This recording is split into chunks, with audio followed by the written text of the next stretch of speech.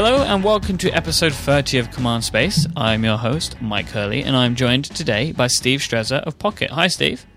Hey, Mike. How's it going? Very well, my man. Very well. Thanks for being here today. Cool. Thanks for inviting me. I'm real excited to be here. So before we kick off, why don't you tell our listeners a little bit about you? Sort of, who is Steve? What do you like to be known for? That sort of thing. Sure. So I grew up in Ohio. I started doing software development when I was in middle school and high school.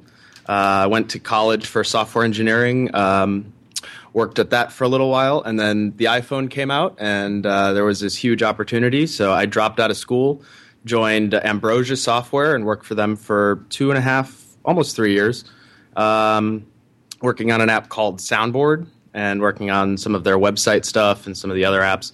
After that, I moved to San Francisco and joined NG Moco, where I worked on the ++ social gaming network, which ended up becoming Mobage. And about 1.5 years ago, I left that to join Pocket, which was then called Read It Later, and I've been developing the iOS app, the browser extensions, some of the website stuff, a whole bunch of stuff there. And that's what I've been doing since. I didn't know you worked at NG Moco.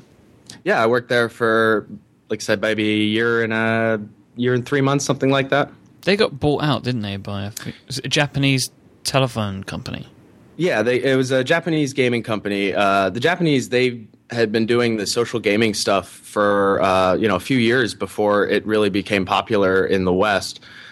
So I, when I was working there, was working on the ++ gaming network, which was similar to Game Center, but before Game Center existed.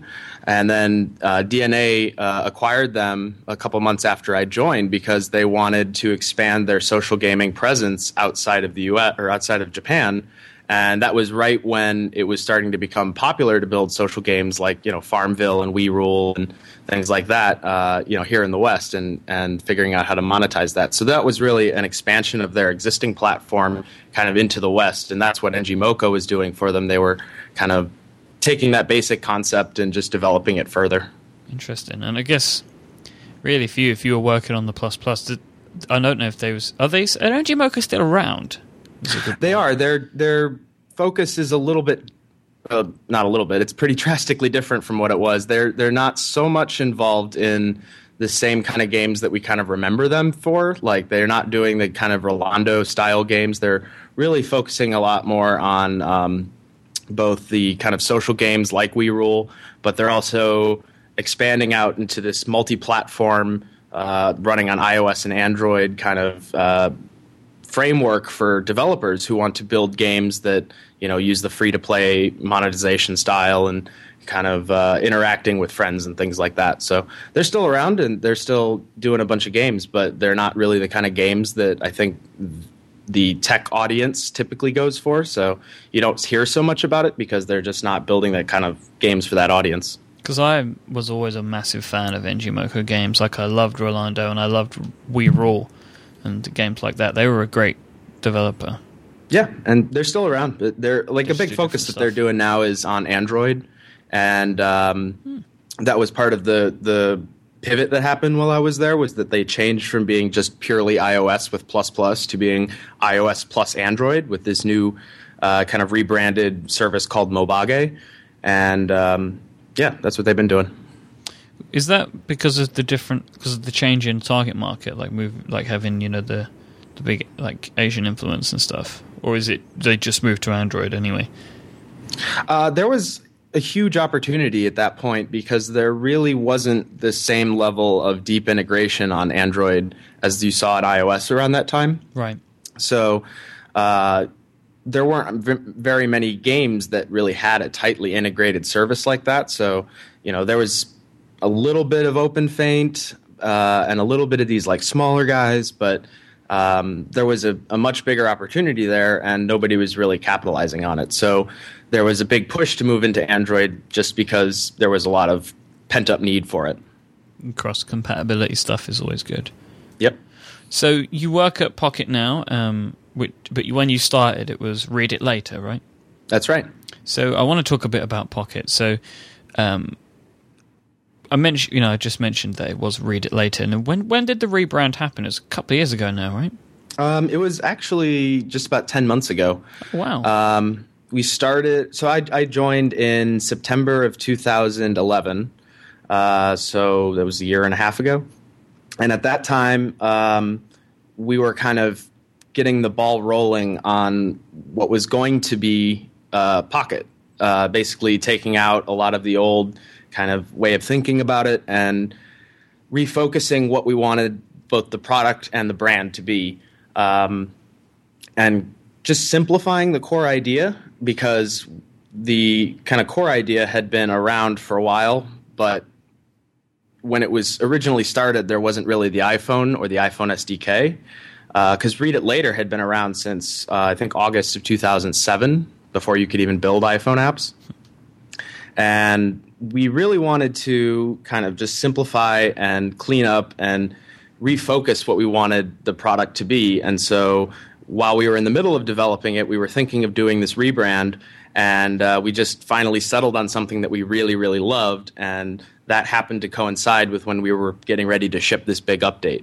So we said we're going to put all of our energy into making it not just, a really great app update, but we're going to just completely get rid of some of the old stuff and really look at where we were going with it, and kind of focusing on how we can make that as simple as possible. So we got rid of the old name. We brought in Pocket. We started adding some more color and, adding the better images and things like that. And I think it worked out really well. So, obviously Pocket sits in a world of Read It Later or saving items for later. There's like a whole industry. There's so many apps that do this stuff, and we're going to talk about that in a bit. But what makes Pocket different? Because it's in my eyes, it's definitely different. But I'd love to know what you guys think sets Pocket apart from other services, so like Instapaper or Readability. Yeah, I think the big thing for us is that we're focused on all kinds of content, not just text. So we have really, really great video support in all of our apps. And you can save videos from YouTube and Vimeo and a bunch of these other services, and we present a really, really nice experience on your iPhone or your iPad or Android or on the web or wherever, and really take away a lot of the ugly side of the videos on the internet, things like all of the YouTube comments and all of the clutter that goes along with those websites, in the same way that we do with text. It's worth noting that like Read It Later and Pocket, we were the kind of first people to develop a Save for Later service, and that term, like Read It Later, had kind of been adopted by other companies who are building these kind of similar products.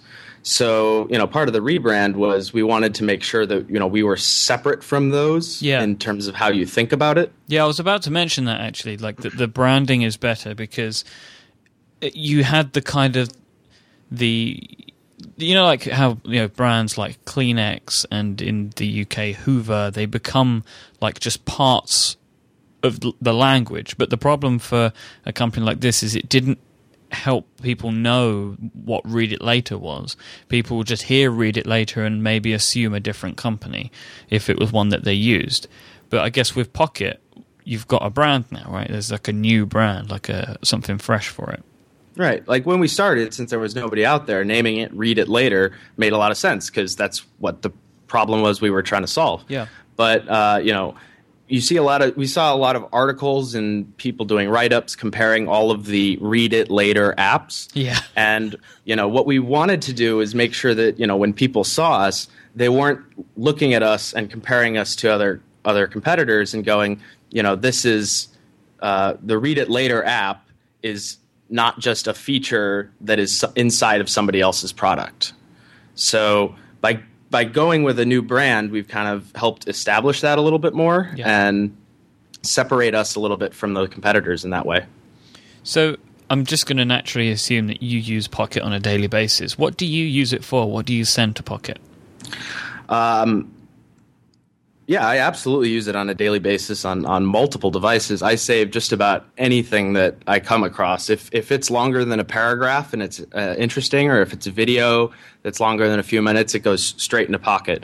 Sometimes I'll use that to check it out right away because I really like the way that, obviously, I really like the way that we present content in our app. But, sometimes I'll be just saving it so that I have it for later. And I then will look at it, on the subway home, or I'll look at it lying in bed or on the couch, or while I'm sitting at lunch, I'll be flipping through some of the articles in there.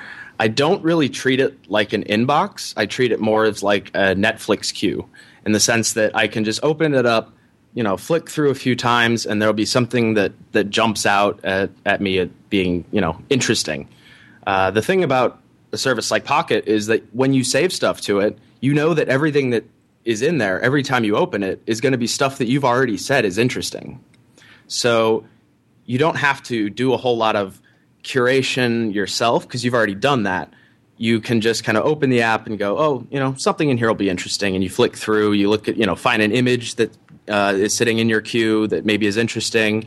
Maybe you're particularly interested in politics one day and there's a, photo of Obama sitting next to somebody or something like that, Like it lets you, or it lets me kind of filter what I want just naturally. And the best stuff kind of just jumps out, as I'm just kind of casually browsing through the app. See, I've been a Pocket user since the day it was launched or relaunched. Yep, thank you. And it works for me because I don't really read a lot of articles. I'm a heavy RSS user, but I use it more to just try and keep abreast of things. But I'm not really much of a reader. Like, I don't really read books and stuff. It's just part of my life. I can't really concentrate for long periods of time and read things. But what I was using sort of email and Evernote to save other types of media. So I send, as you do, videos, but I send, for example, if I find a comic book that I want to buy, I send it to Pocket. Like, I just email it to, I email a Comixology link or something to Pocket, think I'll check that out later. If there's an app that I want to get, I send it there, and I kind of use it. I use it for things that, I do save some articles in there, but I mainly use it as this is a place where I will check back in and know that I will find something in here that I either want to buy or I want to check out more of or something like that. And it really works for me like that because there aren't really... I've tried a bunch of different services to send videos and these little reminders of purchases to, and this definitely works easiest for me because I can access it everywhere. Yeah, that's great. That's definitely a lot along with my use case. I've saved a lot of products and stuff like that to it because it is a great place to kind of collect stuff that you're really interested in, and it really does help with that use case a lot. Like, I'll give you an example. I was doing, at the beginning of this year, I was putting together a new desk for my apartment, and I was just browsing along, browsing the internet, looking at like different websites, IKEA and Target and Amazon and all these things, looking for pieces of the desk that I wanted to kind of put together and all of the stuff that went along with that. So like a new monitor and a new chair and everything like that. All of that stuff got saved to Pocket under a specific tag. I think it was, desk project.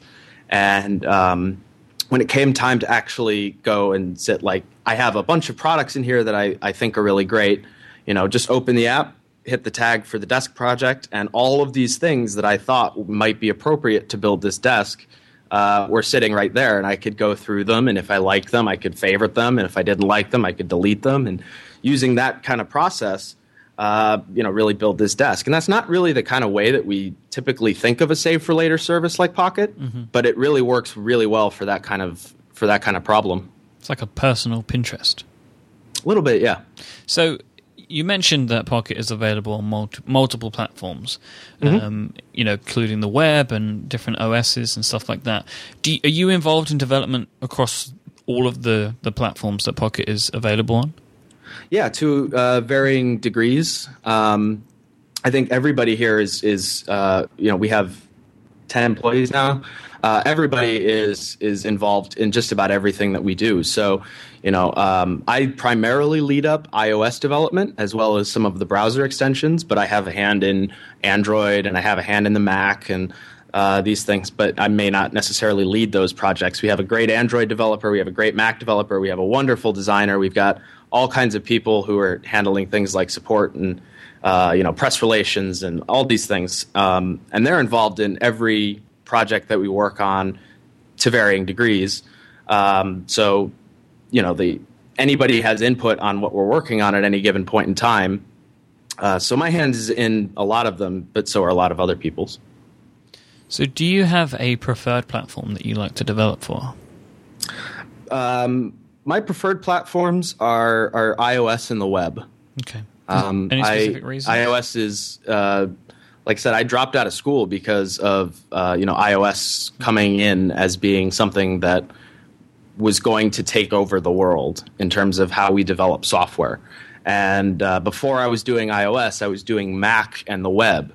So and Mac and iOS are very similar in how their development styles are. So from that perspective, like I had a lot of experience building Mac software that translated really well to building iOS software. And then web has always been kind of this thing that has been there for a very long time and has just been getting more and more powerful, and it's just really fun to work with sometimes. It's a little bit of a pain, but it's fun to work with. I had Michael Simmons on of FlexiBits last week. Right. And there was something that one of our listeners asked him, and I wanted to ask you too. Sure. When you see new trends in applications, notably things at the moment like flat design and URL schemes, and I know that you guys have like that, you have like a really cool, like a two-tap sign up and login sort of thing in other applications and stuff like that. At what point do you think about implementing them? Like, how important, when you see these sort of trends emerge, do they become something that you guys look at as being an important thing to implement? I tend to think that we don't follow trends just because they're trendy. Right. So for example, the two-tap auth, other people have implemented that. Like, for example, Facebook. If you open an app and it has Facebook support, you can tap a button and it will open the Facebook app and let you log in there, presumably where you've already logged in, and then it'll send you straight back to the app. We're looking at that as a solution to the problem because we want people to be able to set up apps really, really fast. We don't want people to have to remember their Pocket password all the time. It's not because there was a particular trend in the industry, aside from maybe OAuth being better for security. But in terms of like user experience, we really built it because this was a problem that people were having, and we tried to solve it. And I think we came up with a pretty good solution for it. In terms of like the skeuomorphic versus flat design kind of debate, like that's not really something that we talk about. We have our own kind of visual language and story we want to tell, and I think we stick to that pretty well. And the design trends and the kind of feature trends that go on, I think they help a lot, or they hurt a lot more than they help. They kind of, if you spend too much time thinking about them, they can define your entire design process. And anything that defines your design process ends up restricting what you think about when you're designing an app. So if you limit yourself to only skeuomorphic or only flat designed apps, you're not really looking at, is this the best solution for the problem? You're looking at, I have a solution to a problem, and that's what I'm going to go with. So I don't think that stuff really affects how we think about design and how we think about implementing features. It makes for great Twitter debates sometimes, yeah. But that's not really how we go about solving problems. So when there are advancements, let's use iOS. It's said that when there are advancements on the iOS platform and the SDK, do you have freedom to implement them, or does having an app with such a large user base prohibit that? Like if a feature is going to be iOS 7 only, do you have to wait and hold back for adoption rates to increase before you can take advantage of it, even if it would make the app a lot better? I don't think so. I think where it becomes tricky is in managing the experience for people who haven't upgraded. But as iOS 6 showed, that is a problem that solves itself very quickly over time. I think we did a blog post 4 or 5 days after iOS 6 came out, and in there we noted that 60% of the people who were accessing Pocket on an iOS device were accessing it from iOS 6, and that's 5 days after the app or after the OS came out. Right. So, in terms of like how we approach features, we really look at it more of a problem of, is this going to be the best solution in the short term? We're working on some really great stuff, and some of it uses iOS 6 and iOS 5, but some of it we do a custom integration because we think we can do it better and more appropriately for the user. And that's, I think, kind of our North Star is how do we build the best thing for the user? If that's a solution that can be solved by the OS, great. If it's not, we're going to do something else. So let's say that an operating system that you develop for has a really awesome feature that you can take advantage of. Do you allow the app to take advantage of that on one platform, making a different feature set from platform to platform? I believe that you guys implemented text-to-speech reading on Android of articles because it's sort of built into the OS. Are you happy to sort of, if iOS has a great new feature that you can take advantage of, are you happy to implement that even if you can't on another platform? Yeah, I think so. Like the text-to-speech is a great example. It's something that's built into the OS in a way that developers can use. So we try to take advantage of those platform strengths where it makes sense. So we spent some time and really built out not just text-to-speech, but there's UI that goes along with it and integration with the OS and stuff like that. It's the kind of thing we'd love to do on iOS, but they don't expose that text-to-speech API for us. Now, we could go out and license a third-party text-to-speech engine, but when people think text-to-speech on iOS, they, in my opinion, they really want the Siri voice, and they want the level of quality that comes with the Siri voice to be the one that's reading it to you. And if you were to license a third-party text-to-speech engine, it wouldn't be that voice. It'd be a different voice. And sure, it would work, but it wouldn't be what people really kind of come to expect from that. So, we can't take advantage of that on iOS, but we can take advantage of it on Android and deliver a really great experience.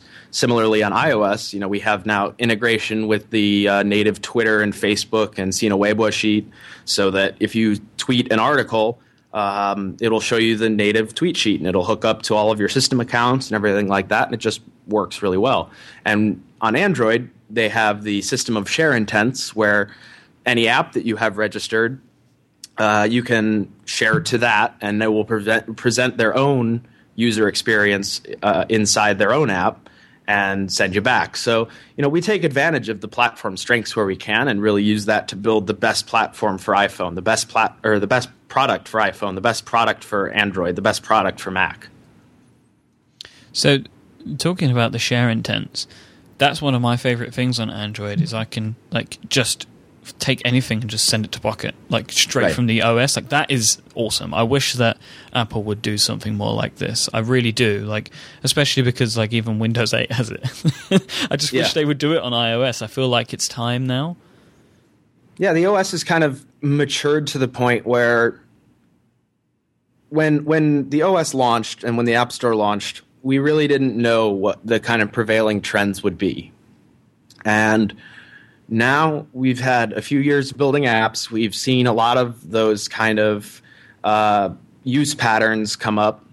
We know that people want to send stuff between apps pretty regularly.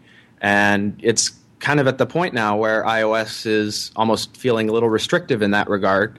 And there's definitely an opportunity for Apple there to kind of bring some of those apps more closely together in a way similar to the share intents on Android, where you can just move stuff between apps and it's no big deal. And I feel like it's one of those things that people that haven't used Android can't appreciate how good that is. Right. It's easily one of my favorite features about that platform. Right. So when a new app comes out, and nobody's ever heard of it before, but they've shipped an Android app, instantly you have integration with all of the other apps that you already use because of that system. Yeah, that's really great. They don't have to worry about URL schemes, right? That everybody's crazy for on iOS, but they take a lot of work, and then they have to be. And at any point, Apple could stop that. They could just stop that.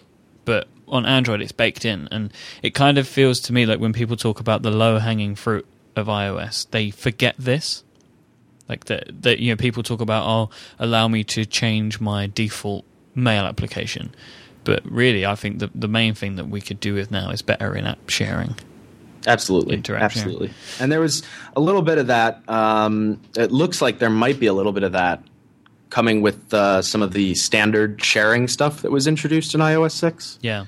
The activity view, which is the thing in like Safari where it shows you the grid of icons. Mm-hmm. And things like that. Like, it looks like there's an opportunity there that Apple might be exploring in the future, but until they ship it, it doesn't exist, and we can't really rely on them to do it. So yeah, this was what I was talking to Marco Arment about this a few weeks ago, because he implemented a share to Instapaper in the magazine, and he was saying that this was all stuff that is in the SDK, and so he also believes that there is something like this coming. So yeah, there's definitely hints, but until it ships, we can't pretend it's going to ship. We have to kind of work around it and build it out. So, for example, Pocket for iOS, because we don't have share intents, we have a ton of services that are natively integrated. And that takes a lot of work, but our users love it because, if they know if they want to share to Delicious, or if they want to save to Evernote, or if they want to open it in Tweetbot to save or to share, something like that. Like, there's all of these services that are in there, and we spend a lot of time and effort on them and making sure that works really well. Are they implemented with URL schemes? Is that how they work? The app integrations are. The service integrations, we tend to do our own custom UI and integrate them natively. So they are, like I said, it's a lot of work, and we have to do a lot of testing around that stuff, but it ends up being a really nice experience, and there's a ton of services in there that people can use. So I think it really pays off. So along the same sort of line, one of the first questions submitted for this episode from @FlorianLionel wants to know if you have any specific wishes for iOS 7, especially development. I know we've kind of probably just spoken about one, but do you have anything else that, as a developer or a user, that you're really hoping will come to iOS? Yeah, I mean, the share intents like thing is the most obvious and the most immediate. I think one of the areas where Android really beats iOS is in this concept of push data, or at least what I call push data. And what I mean by that is that an app like Pocket can have its server push not just a notification, but can actually push data into the app.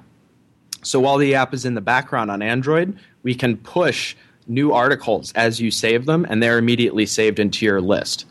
And the benefit of that is that every time you open Pocket on Android, you immediately have everything up to date all the time. It doesn't matter, if you're at home or at work or on the bus or whatever, it's always there. So if you get on that plane and you want to look at your Pocket list while you have airplane mode on, you know that stuff is already synced and it all just works. And I think iOS has come a really long way in terms of building out the notification system for push, but the area that would be really, really great, and not just for Pocket, but for dozens and hundreds of apps, is the ability to push data directly into the device so that you didn't have to have an app that was sitting open in the background pulling data and things like that. You could just push changes as they happen into the app itself. And we have that for email, and we don't really have it and maybe contacts and calendar, but we don't really have that for anything else. And I think that's definitely a sore spot that people don't realize is a sore spot. Yeah, because you get the notification, but you still have to go into the app and refresh it to see the new stuff. Right, and it leads to this weird user experience. So like in the Twitter case, or you open the app because you got a notification of a mention, and you open the mentions tab, and that mention isn't there for a second or two, and then it appears because the app refreshed automatically. Yeah. And, that little kind of thing like that is like a net detriment to a user experience, and that's true in many apps, especially any app that talks to the internet. So, that feature alone would completely change how we use iOS devices in a lot of little small ways, and I think that would be a huge help to the platform as a whole. At Phoneboy would like to know what the biggest challenges are when it comes to removing all of the, he says, chaff, which I think is a good word, away from web content. So you mentioned that obviously you remove YouTube comments and stuff from videos, and when it comes to saving articles, you remove the ads and that sort of stuff. Like, is this something you have to constantly work on? Yeah, it's. I want to say there's one big problem, but it turns out there's like hundreds of little problems, and they all come from various different aspects of web development. But I think if there was one big problem, it's that just there's a lot of really badly formed content on the internet. And when you are building a service like Pocket, you have to accept everything and make it all look great. And sometimes that doesn't work so well, and sometimes you get a little bit of extra cruft along the page because of it. But we work really hard on it. We have people who are looking at the parser all the time and working on it and making it better. We have a button in the app for removing or reporting articles that have a lot of that stuff, and we take a look at those logs pretty regularly. So we work on that problem a lot, but it's really hard just because there's so many pages out there, and they're all formed very differently. One of the nice things about HTML5 is that it started introducing a lot of semantic elements for dealing with stuff. So in the case of like blog posts or news sites, there are now HTML tags for handling articles and headings and images and sections and captions on images and where all of this stuff, like, it's been formalized into HTML5. So, in the case where we can detect that stuff, like, it makes it a little bit easier for an application that's looking for that semantic information in a page to find it.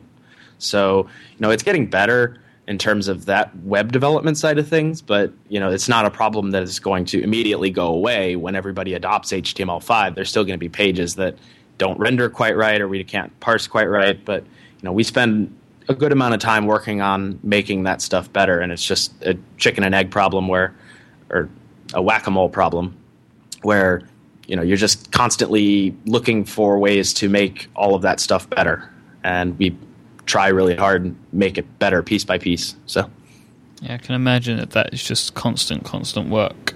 Yep.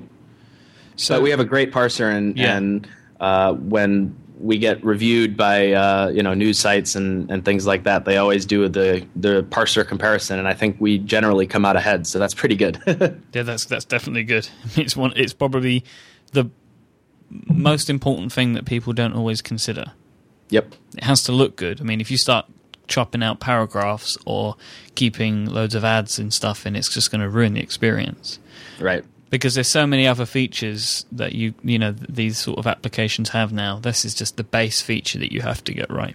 Yep. And if we get it right, nobody notices. But if we get it wrong, everybody notices. Yeah, exactly.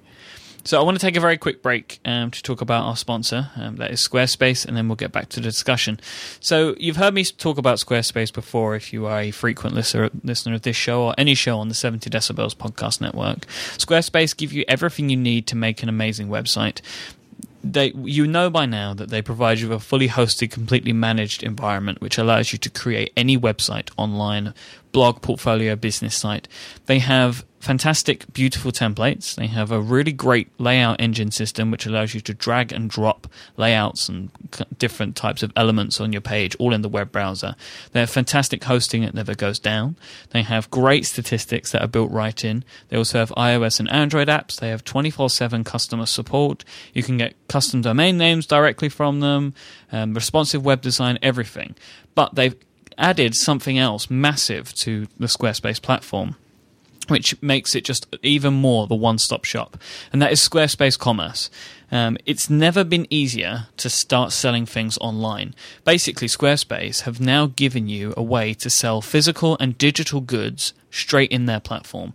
You can implement Squarespace Commerce on any new or existing site. It's just a feature that you add, and then it will add a new page, or you can add it to any page that you already have on your site. They've partnered with Stripe, so they can help you integrate your store and instantly start accepting payments. They are the payment processor for Squarespace Commerce. You can sell absolutely anything, and what they do is they've got a bunch of different pieces of functionality that help you with the physical or digital goods that you want to sell. These include inventory management, customer order processing. You can print packing slips and create customized emails, all in one intuitive and fun interface.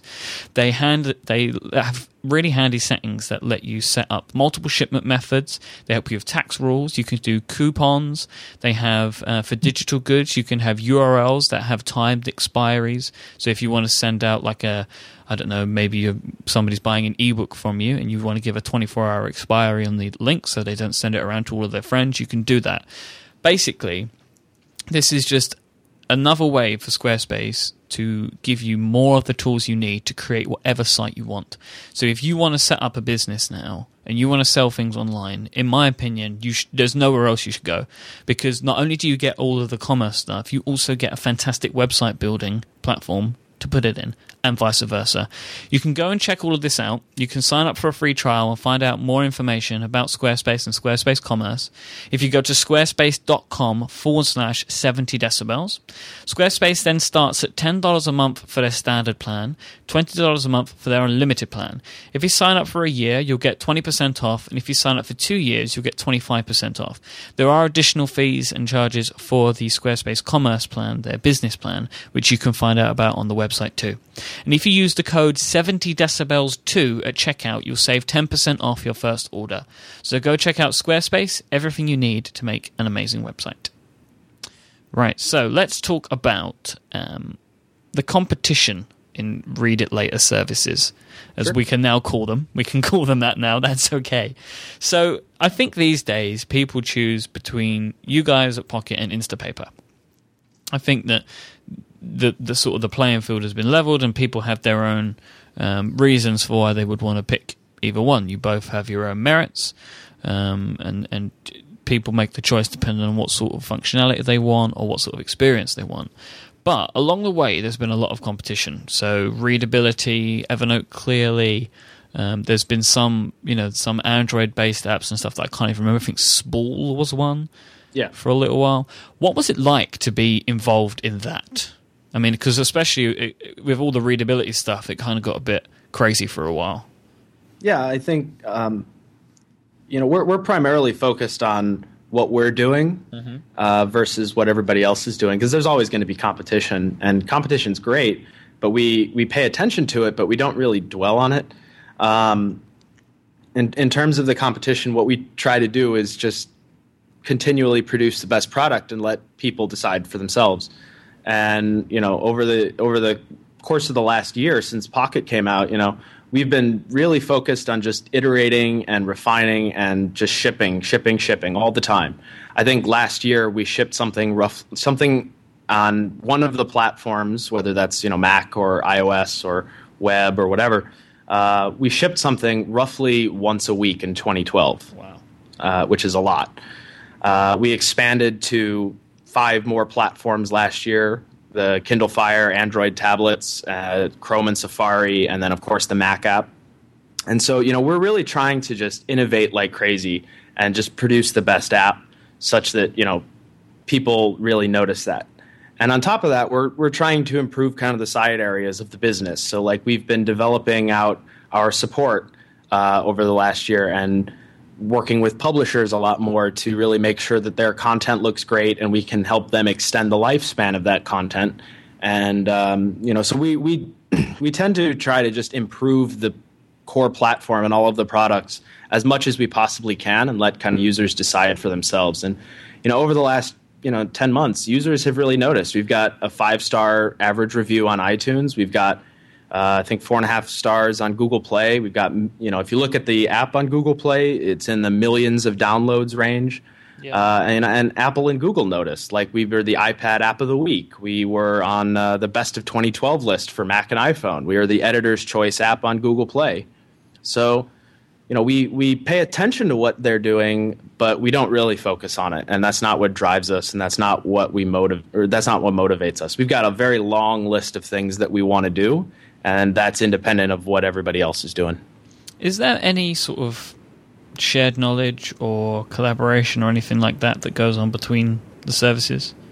I mean, I see you and Marco sort of help each other out with some things at points with development and stuff. Yeah, me and Marco and I, we've talked a few times, both on Twitter and on email and stuff like that, and we help in like the small ways more so than the big ways. Things like if he's working on a specific problem and I have some domain knowledge there, I'm happy to lend it to him, and vice versa. Both of us share a need to make content more digestible. And I think that's great, but we have very different approaches for how we actually go about solving that problem. Which is good. I guess you'd kind of want that in a way. Yeah. But yeah, I didn't want to dwell on that too much because it's kind of like I guess it's an uncomfortable thing to tell me if you hate each other. It's not really what I was going for, but it was I just thought it had been interesting to see that, things definitely did get heated for a while, but I think it's kind of calmed down a bit. But there seems to be just a lot of companies that try and get into this space, and a lot of companies that try and bolt it on to something that they're doing. But yeah, and that's like I said, when we started this back in 2007, and it was the only service, and a lot of other services came along, that that name, Read It Later, kind of became adopted to be all of these other apps, and having that rebrand really helped us kind of set ourselves apart as the people who are really pushing for this, because we saw an opportunity to kind of take this idea and make it mainstream as opposed to just something that the tech audience would like. And that's really been the focus of what we've been trying to do with Pocket, is take this idea and make it mainstream and make it accessible for everybody, and not just like tech audience kind of people. So I want to talk about app.net a little bit. Sure. You have been very involved in app.net since the very early days. Yep. And I wonder why. Like, what is it for you about app.net that as you've been so enthralled with and been working so hard on it, evangelizing it, I think, in a way, whether intentionally or not, and just being really involved in the service? Yeah. So back in 2010, I was actually working on a Twitter client, because everybody was working on a Twitter client back then. And I was, and I don't even know any coding languages. Yeah. Well, a lot of developers were working on that. It was a very hot space at the time. Yeah. And at the time, I was trying to build something that was a little bit different from other Twitter clients. But as Twitter kind of became a little bit more aggressive about taking over the space, they acquired Tweety and they started revamping their website and pushing out all these mobile apps and things like that. It became clear that they were going to dominate this market, and whatever was left, fighting over the scraps of that was not going to be great for the developer. But I thought it was a really interesting space because there was a ton of opportunity for UI design, kind of innovation and experimentation. And I saw a lot of that same kind of energy in app.net, because everybody talks about wanting to pay for a service like that, and app.net kind of came along and filled that void and executed that vision of being a really great developer platform, a really great user platform, something that was really focused on users as opposed to on advertisers, things like that. Like, I thought it was, just a really interesting opportunity. And I've been working a lot with their API because it's a pretty easy API to work with, and it's super, super flexible. Pocket was actually one of the first apps that integrated app.net into its sharing services. And we actually have a really great integration with it, because if you share something to app.net via Pocket, rather than just gluing on a URL at the end like you have to do on Twitter, we'll actually highlight the name of the article and turn that into a link. So if you were to share, say, command space episode 30 to app.net, it won't say command space episode 30 http:// blah blah blah. Mm-hmm. It will just say command space episode 30, and you click that title and it opens the link. Like, it's just a little bit of a refinement on the user experience there, and app.net provides the ability to do a lot of those things. So I think it's a really interesting developer platform. I think they're working on it like crazy. I think if you look back at the development of Twitter, they were not moving nearly this fast. App.net shipped their messaging APIs a couple months ago, and they just shipped their file API a month ago. And they're working on this thing like crazy. And it's hard to believe that this thing is only 6 months old, something like that. Like, when you look at all of the work that they're putting into it, I think it's incredible. And I think it's a great platform for developers if they can get the users. Which is important. Yeah. And I think they've got some stuff in the oven that is really going to help drive some of that stuff, because now they're at the point where they have a real business. They can, pay the bills and things like that, so they can start being a little bit more aggressive with how they bring people in. I think it's worth noting, too, that, now that they have this really high-end messaging platform, there's an opportunity for them to kind of develop the product more towards people who want a chat service as opposed to a replacement for Twitter. Because they started off with having this replacement for Twitter kind of interface. That was the first thing that they shipped to kind of prove the value of the network. And now they have this really first-class messaging platform. It's not just Twitter DMs. It's you have that, you have group chats, and you have chat rooms, and you've got all these weird things, and people can build their own semantics on top of it. Like, there's a lot of things that they can do there, and it's a unique platform that hasn't really been done before. Yes, yeah, I say this a lot, and Dalton easily helped me form this when I spoke to him the first time, is that I don't really see the future of App.net as a Twitter clone, and I think the problem is too many people are thinking about that in a narrow way, and just the fact that they have multi-recipient direct messaging, like private messaging, shows to me that, I just want somebody to build a really awesome collaboration tool out of App.net. Yeah. And I think that with the file storage and stuff, it's definitely something that they could do. Yeah, if you think about it, like, they have the ingredients for a lot of different services kind of built into one thing. They've got the social networking side of things, if you were to imagine they were to build a product for the enterprise or for businesses, the Twitter style thing, well, there you have something like Yammer, or there's a couple other companies that do services like that. You have the chat side of things, so you can replace services like Campfire or HipChat. You have the file storage, so you can replace services like Dropbox and Google Drive, and they have all of these ingredients there, and there's a real opportunity for a developer to come along and build some really high-end, high-quality enterprise tools, especially enterprise, but you could imagine things for for small group projects and for classrooms and things like that on top of this API. There's a lot of opportunity there. They built a really flexible platform, and I think part of the problem is they've maybe focused a little bit too much on the social network side of things, and that's not really, to me, the appeal. The appeal is all of the other things that you can do with it, and now we're starting to see some of the apps that actually come out that take advantage of those features in a different way than just being a Twitter client. There's Patter on App.net, which is this big open AOL-style chat room from 15 years ago. They brought that idea back, and now they have this awesome chat system so that you can just go hang out in rooms with people who are interesting and based on topics and things. There's a whole lot of things that they can do, and if you step out of it as being just a Twitter-style app. So, obviously, we've spoken about that it isn't just a timeline service, but that is a big part of it at the moment. So I wonder what keeps you on Twitter, to use that there. Why do you still use Twitter and you haven't migrated over to App.net entirely? Oh, that's a good question. I think, well, part of it is that I have a pretty large audience on Twitter. I have a pretty large audience on App.net too, but I have a pretty large audience on Twitter. And I try to use Twitter for more than just being a developer. I have a lot of people who follow me because of my music making, or a lot of people who follow me because I tweet about My Little Pony or things like that.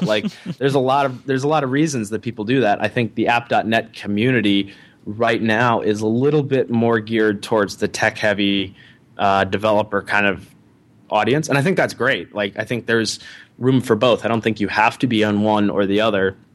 A lot of times when I'm posting on app.net, it's more technical, it's more development, it's less lifestyle than, say, going on Twitter. Twitter, for me, is a big part of it is development, but a big part of it is also all of this other stuff. There's, like, the whole weird Twitter phenomenon that, the accounts that just spew nonsense, things like that. Like, I love the character of the community on Twitter, and I love the character of the community on app.net too, but they're different. Yeah. So there's been a big hoo-ha this week, and it's kind of blown up this week about pricing on app.net and app.net clients. Mm-hmm. So NetBot went free, and then Riposte went free, citing that the reason they had to go free was because NetBot went free. I'll include a link in the show notes to one of Glenn Fleischman's articles on The Economist that gives a bit of backstory. But it's part of it because the app.net guys, they have the developer incentive program where they pay out to developers every month. There's, depending on how popular an app is, which is dependent on user reviews, monthly user reviews. They pay out a share of $20,000. And I wonder I've seen you make some sort of jokey comments and stuff on app.net and Twitter about it. And what is your feeling about this? Like, so we've got apps that, originally everybody believed that you'd be able to charge a premium for app.net apps because it's people that wanted to pay, but now there's a limited user base of people that can buy these applications. So to increase the amount that they can get from the developer incentive program, apps are dropping their barrier to entry for people and driving down the price maybe even further than Twitter apps. What are your thoughts on this?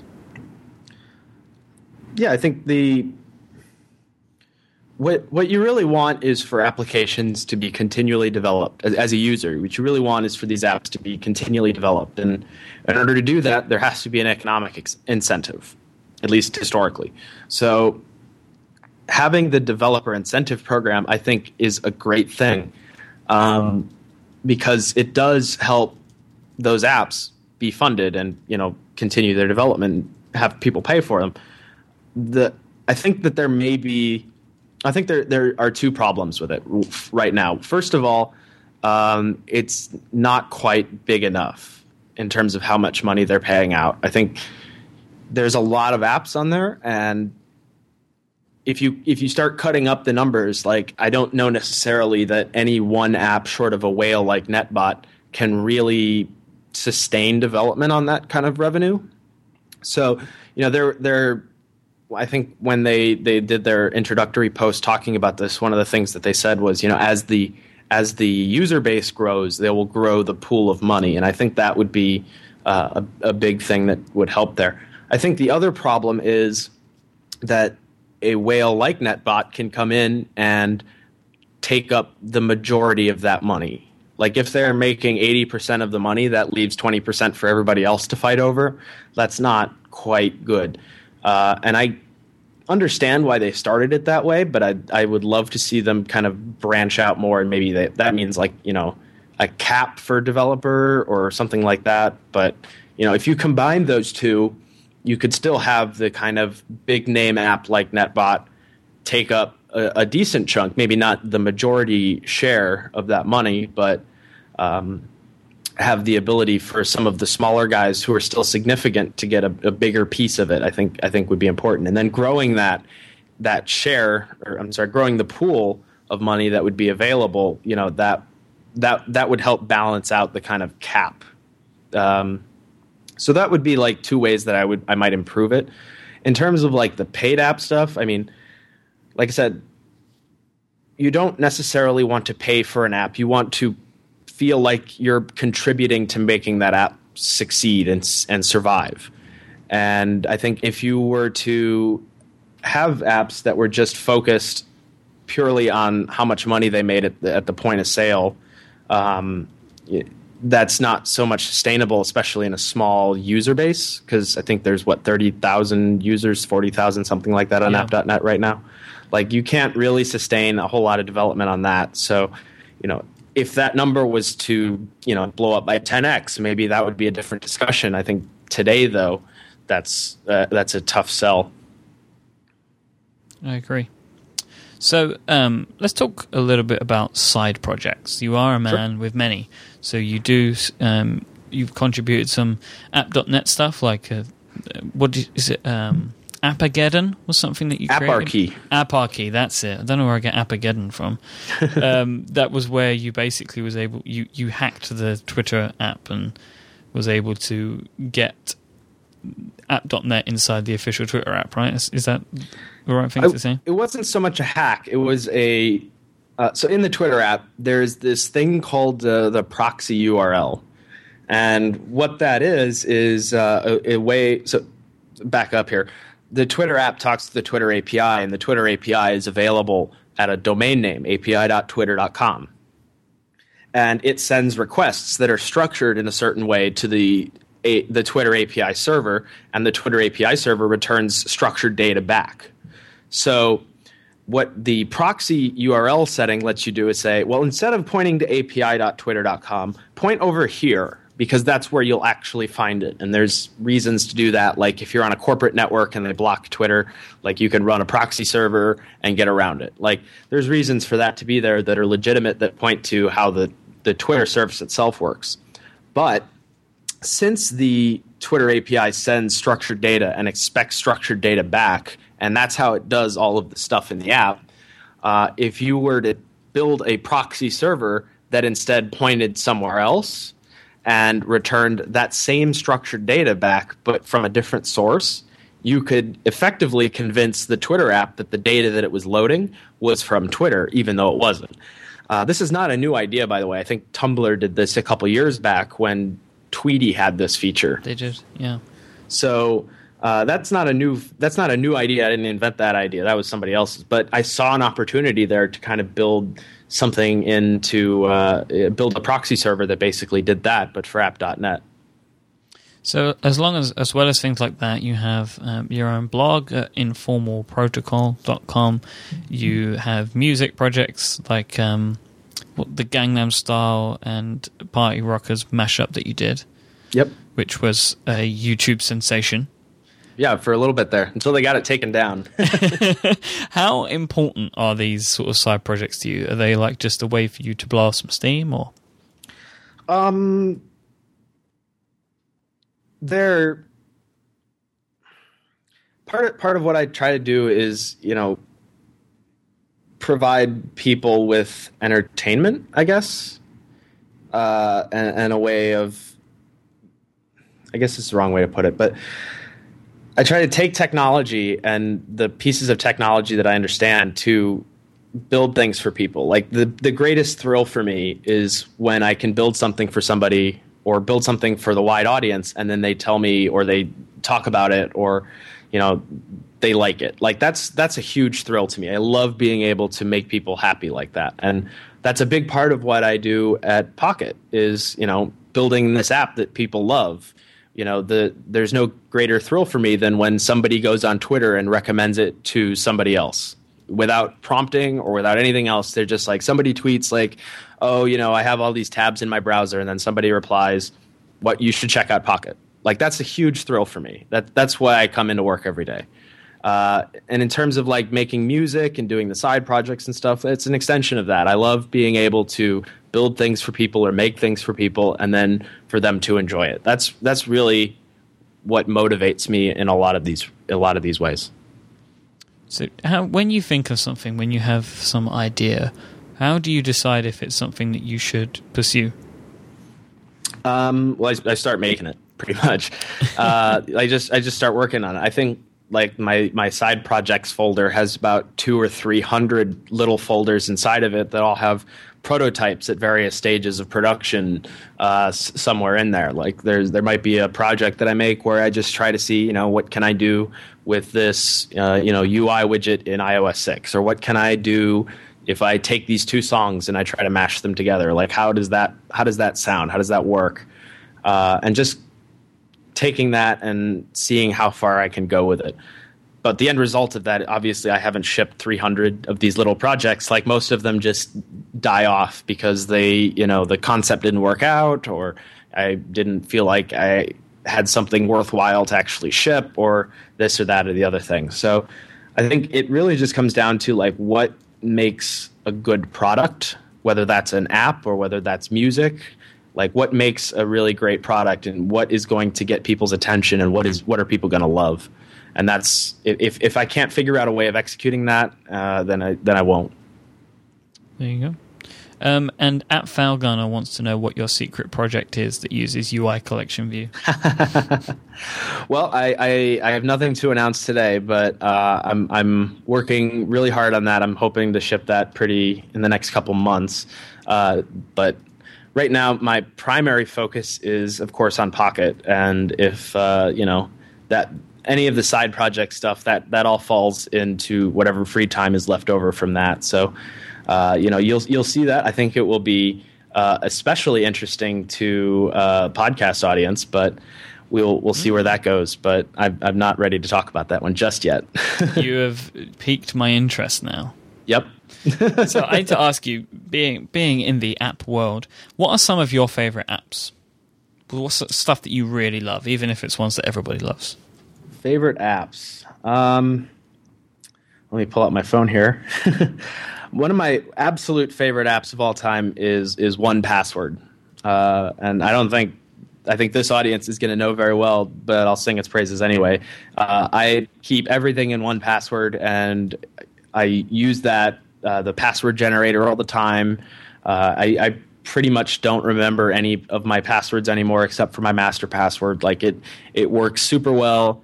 It does the job, and I couldn't be happier with it. In terms of other apps, I think like I consume a lot of media and TV shows and movies and stuff. So one of the apps that I use on a daily basis is called Plex, which is this media playback and consumption app.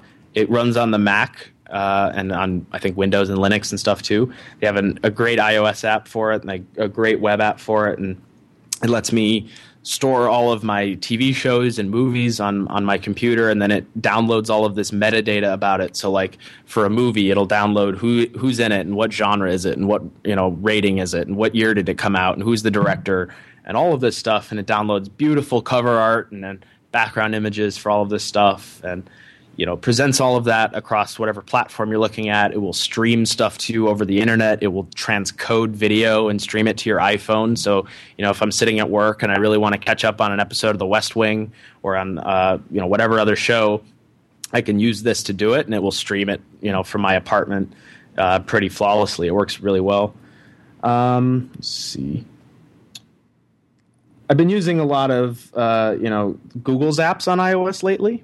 So like Google Maps, Chrome, Gmail, they've come a really long way in terms of how they approach design on iOS. And I think they've started to get into a cadence where they're really able to execute really good apps. Maybe not the best of the best, but they're certainly excellent apps. And I have hundreds of apps on my phone. What's in your dock? What do you have in your dock? Well, my dock is a little bit different because I keep 2 folders in the dock and Pocket. And that's all I keep. The 2 folders are based on apps that are sort of remote control apps or things that kind of access internet data. So that's where I keep, for instance, that Plex app and VNC app and the remote app that Apple makes, and like Dropbox and Droplr and things like that. So that's in one folder, and then I have another folder that's full of like social media apps. So, I have Facebook and Twitter and the app.net client I use, which is Felix, and Instagram and Path and an instant messaging app and a Reddit client. Like all of these apps are in one folder, and then I have Pocket that sits nicely between them. So I use my dock a little bit differently on my iPhone than most people because I like to keep the apps that I'm using all of the time within 2 taps from any spot on the home screen. Mm-hmm. And by keeping the folders in the dock, any time that I'm on any page of the home screen, I can just tap the folder and tap the app, and it's open. And there's a bunch of apps that I keep in my home screen that are like, you hit the home button and then you hit the app icon, and then everything else I just find with Spotlight. Cool. So before I let you go, there's one thing that I begrudgingly must mention because it's all anybody would ever ask me about. Yeah. You are a fan of My Little Pony. You are a self-confessed brony, right? Yes, I am. And this Very is proud of that. This is in reference to My Little Pony Friendship is Magic, yes? Yes. So this is a specific cartoon show. It's a cartoon, isn't it? Right. It was created. It's not in reference to the pony toys that you would brush the hair of, as such. Right. This was a show that started 2.5 years ago. It was started in late 2010, and they basically did a complete reboot of the series. And they brought on a lot of really great people from the TV animation world. It was developed by Lauren Faust, who worked on Powerpuff Girls and Foster's Home for Imaginary Friends and a bunch of other shows. They brought in animators from every cartoon that you can imagine as being, the successful cartoons for the last 20 years. They've got amazing voice actors. They've got really great writing, really great music, all of this stuff. And to me, TV animation is one of the kind of forgotten art forms of the 20th century. It's something that we see on TV, but it's not really been celebrated in the same way of like film animation or other forms of like music or art or whatever. But to me, it's one of the most profound, I think, and it's one of the most ubiquitous. We see it on TV all the time, but we don't really recognize it so much.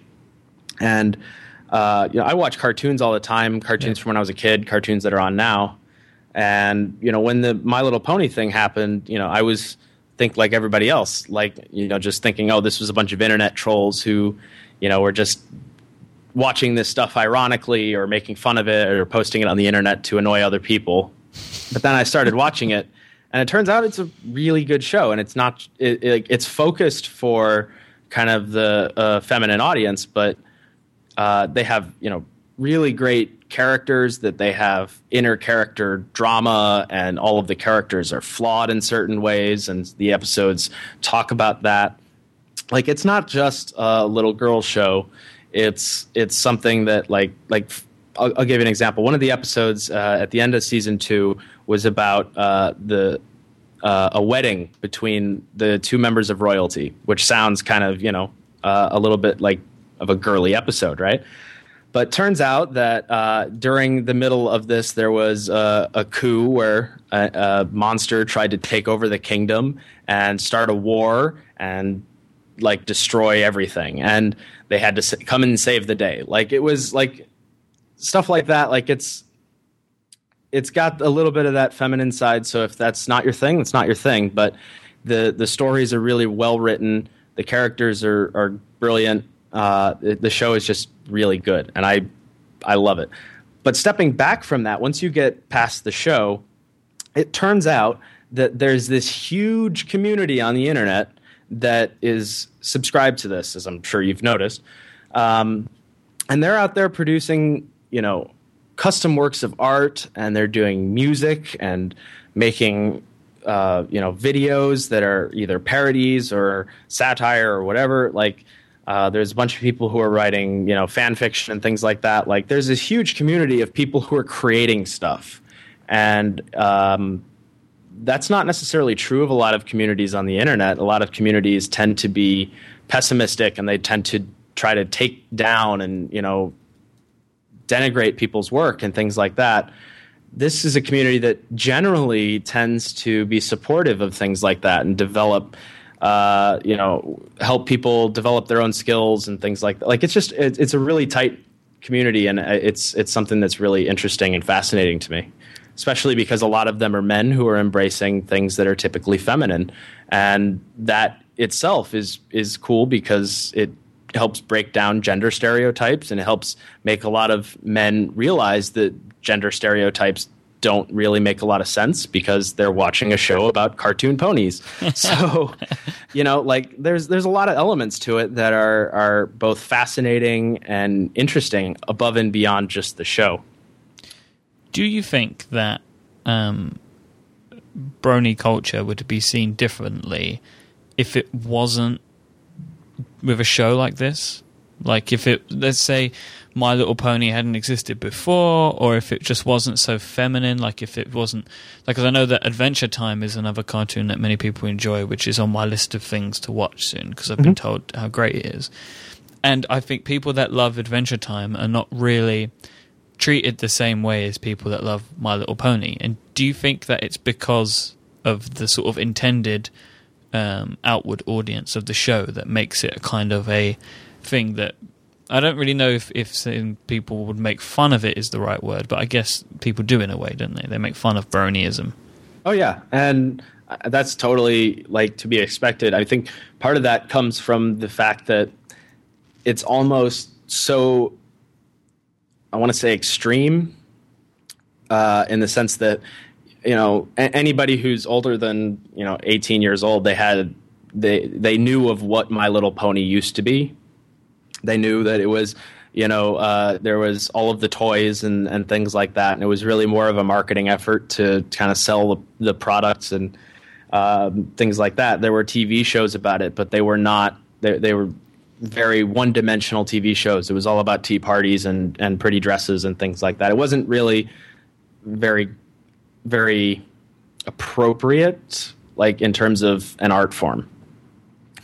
And all of the people who came into this community started from a common place, which is how good this reboot of the show actually is. They all came because they watched it because somebody made them watch it, or they heard about it on the internet or something like that. They came and watched it, and they fell in love with it because it is a really good show, in my opinion. So that's where it all comes from. But a lot of people who are outside who haven't watched it, or who watched it and didn't like it or whatever, like they don't see the same things that we see in it. And they see the things that they understand about My Little Pony from, 20 years ago, where it was this consumer kind of driven marketing product. And on top of it, it's the ultimate gender stereotype to say that, girls are who's supposed to like ponies. It's not supposed to be boys. So, it's a little bit of an understandable reaction to say this is not something that boys should like. But at the flip side of that is there are a lot of men now who can at least see that, the gender stereotypes that we're talking about here are meaningless, because they're now watching a show about cartoon ponies, which is the ultimate sin if you subscribe to the idea of there being a gender stereotype in the first place. Don't think you could have put that any better. But I felt that we had to address it, and I'm kind of pleased that we did, because it's interesting. It's interesting to it's a misunderstood thing for sure, and I think that comes with the territory. Yeah. But the community that's growing around it is just getting bigger and bigger. So it's worth at least not being dismissive about it. Yeah. I think. And at least try and understand. You don't have to watch the show. You don't have to subscribe to the ideology. You don't have to think that men should watch pony cartoons. Like, you don't have to think about that. But I think it would behoove a lot of people to just maybe consider a little bit more that this kind of stuff isn't just for irony's sake. It's not just because it has nothing to do with like sexuality or anything like that. It's really just about being a high-quality cartoon that happens to be for girls, but because they made something that was universally liked, it's universally likable. See, it was like, I've seen people, I haven't watched the show myself, but I knew it wasn't stupid because people I respect enjoy it, if that makes sense. Yeah. So I knew not to judge it in that respect, but I just have never watched it. But maybe I will, don't have Steve. Maybe I will give it a go. Maybe I will. So, buddy, thank you so much for joining me. It's been an absolute pleasure having you. Oh, thank you. Why don't you tell people where they can find you online? So you can find Pocket on Twitter and Facebook and app.net. We're Pocket, I think maybe we're Pocket Co on Facebook or something like that. If you're looking for some really great curated content that's some of the more popular stuff you can see in Pocket, you should go follow Pocket Hits on Twitter. You can follow me. I'm Steve Strezza on Twitter and app.net. And I blog a little bit, and I'm trying to do a little bit more at informalprotocol.com. And that's a tech blog and about tech news and Cocoa development and tech culture and things like that. Great. So we had a good conversation about app.net today, and my guest next week is Mr. Dalton Caldwell, CEO of app.net, so look out for that one. I may also be talking to Bill Kunz as well, Kunz, who's lead developer of Felix, which is my favorite app.net application. So hopefully that will be Say again, sorry? Mine too. Yeah, I love Felix. I think it's a great app. I just feel like it's when NetBot was good, it's not as focused on right. They're obviously maintaining a dual code base, so it's a great app. But I think Felix does some things better. But we'll talk about that hopefully if Bill can make it. But definitely we're going to be talking to Dalton next week, so I hope that you tune in for that. You can find me on social networks, app.net and Twitter. I'm iMyke, IMYKE. Thank you very much for listening to this week's episode of Command Space. Until next time, bye-bye.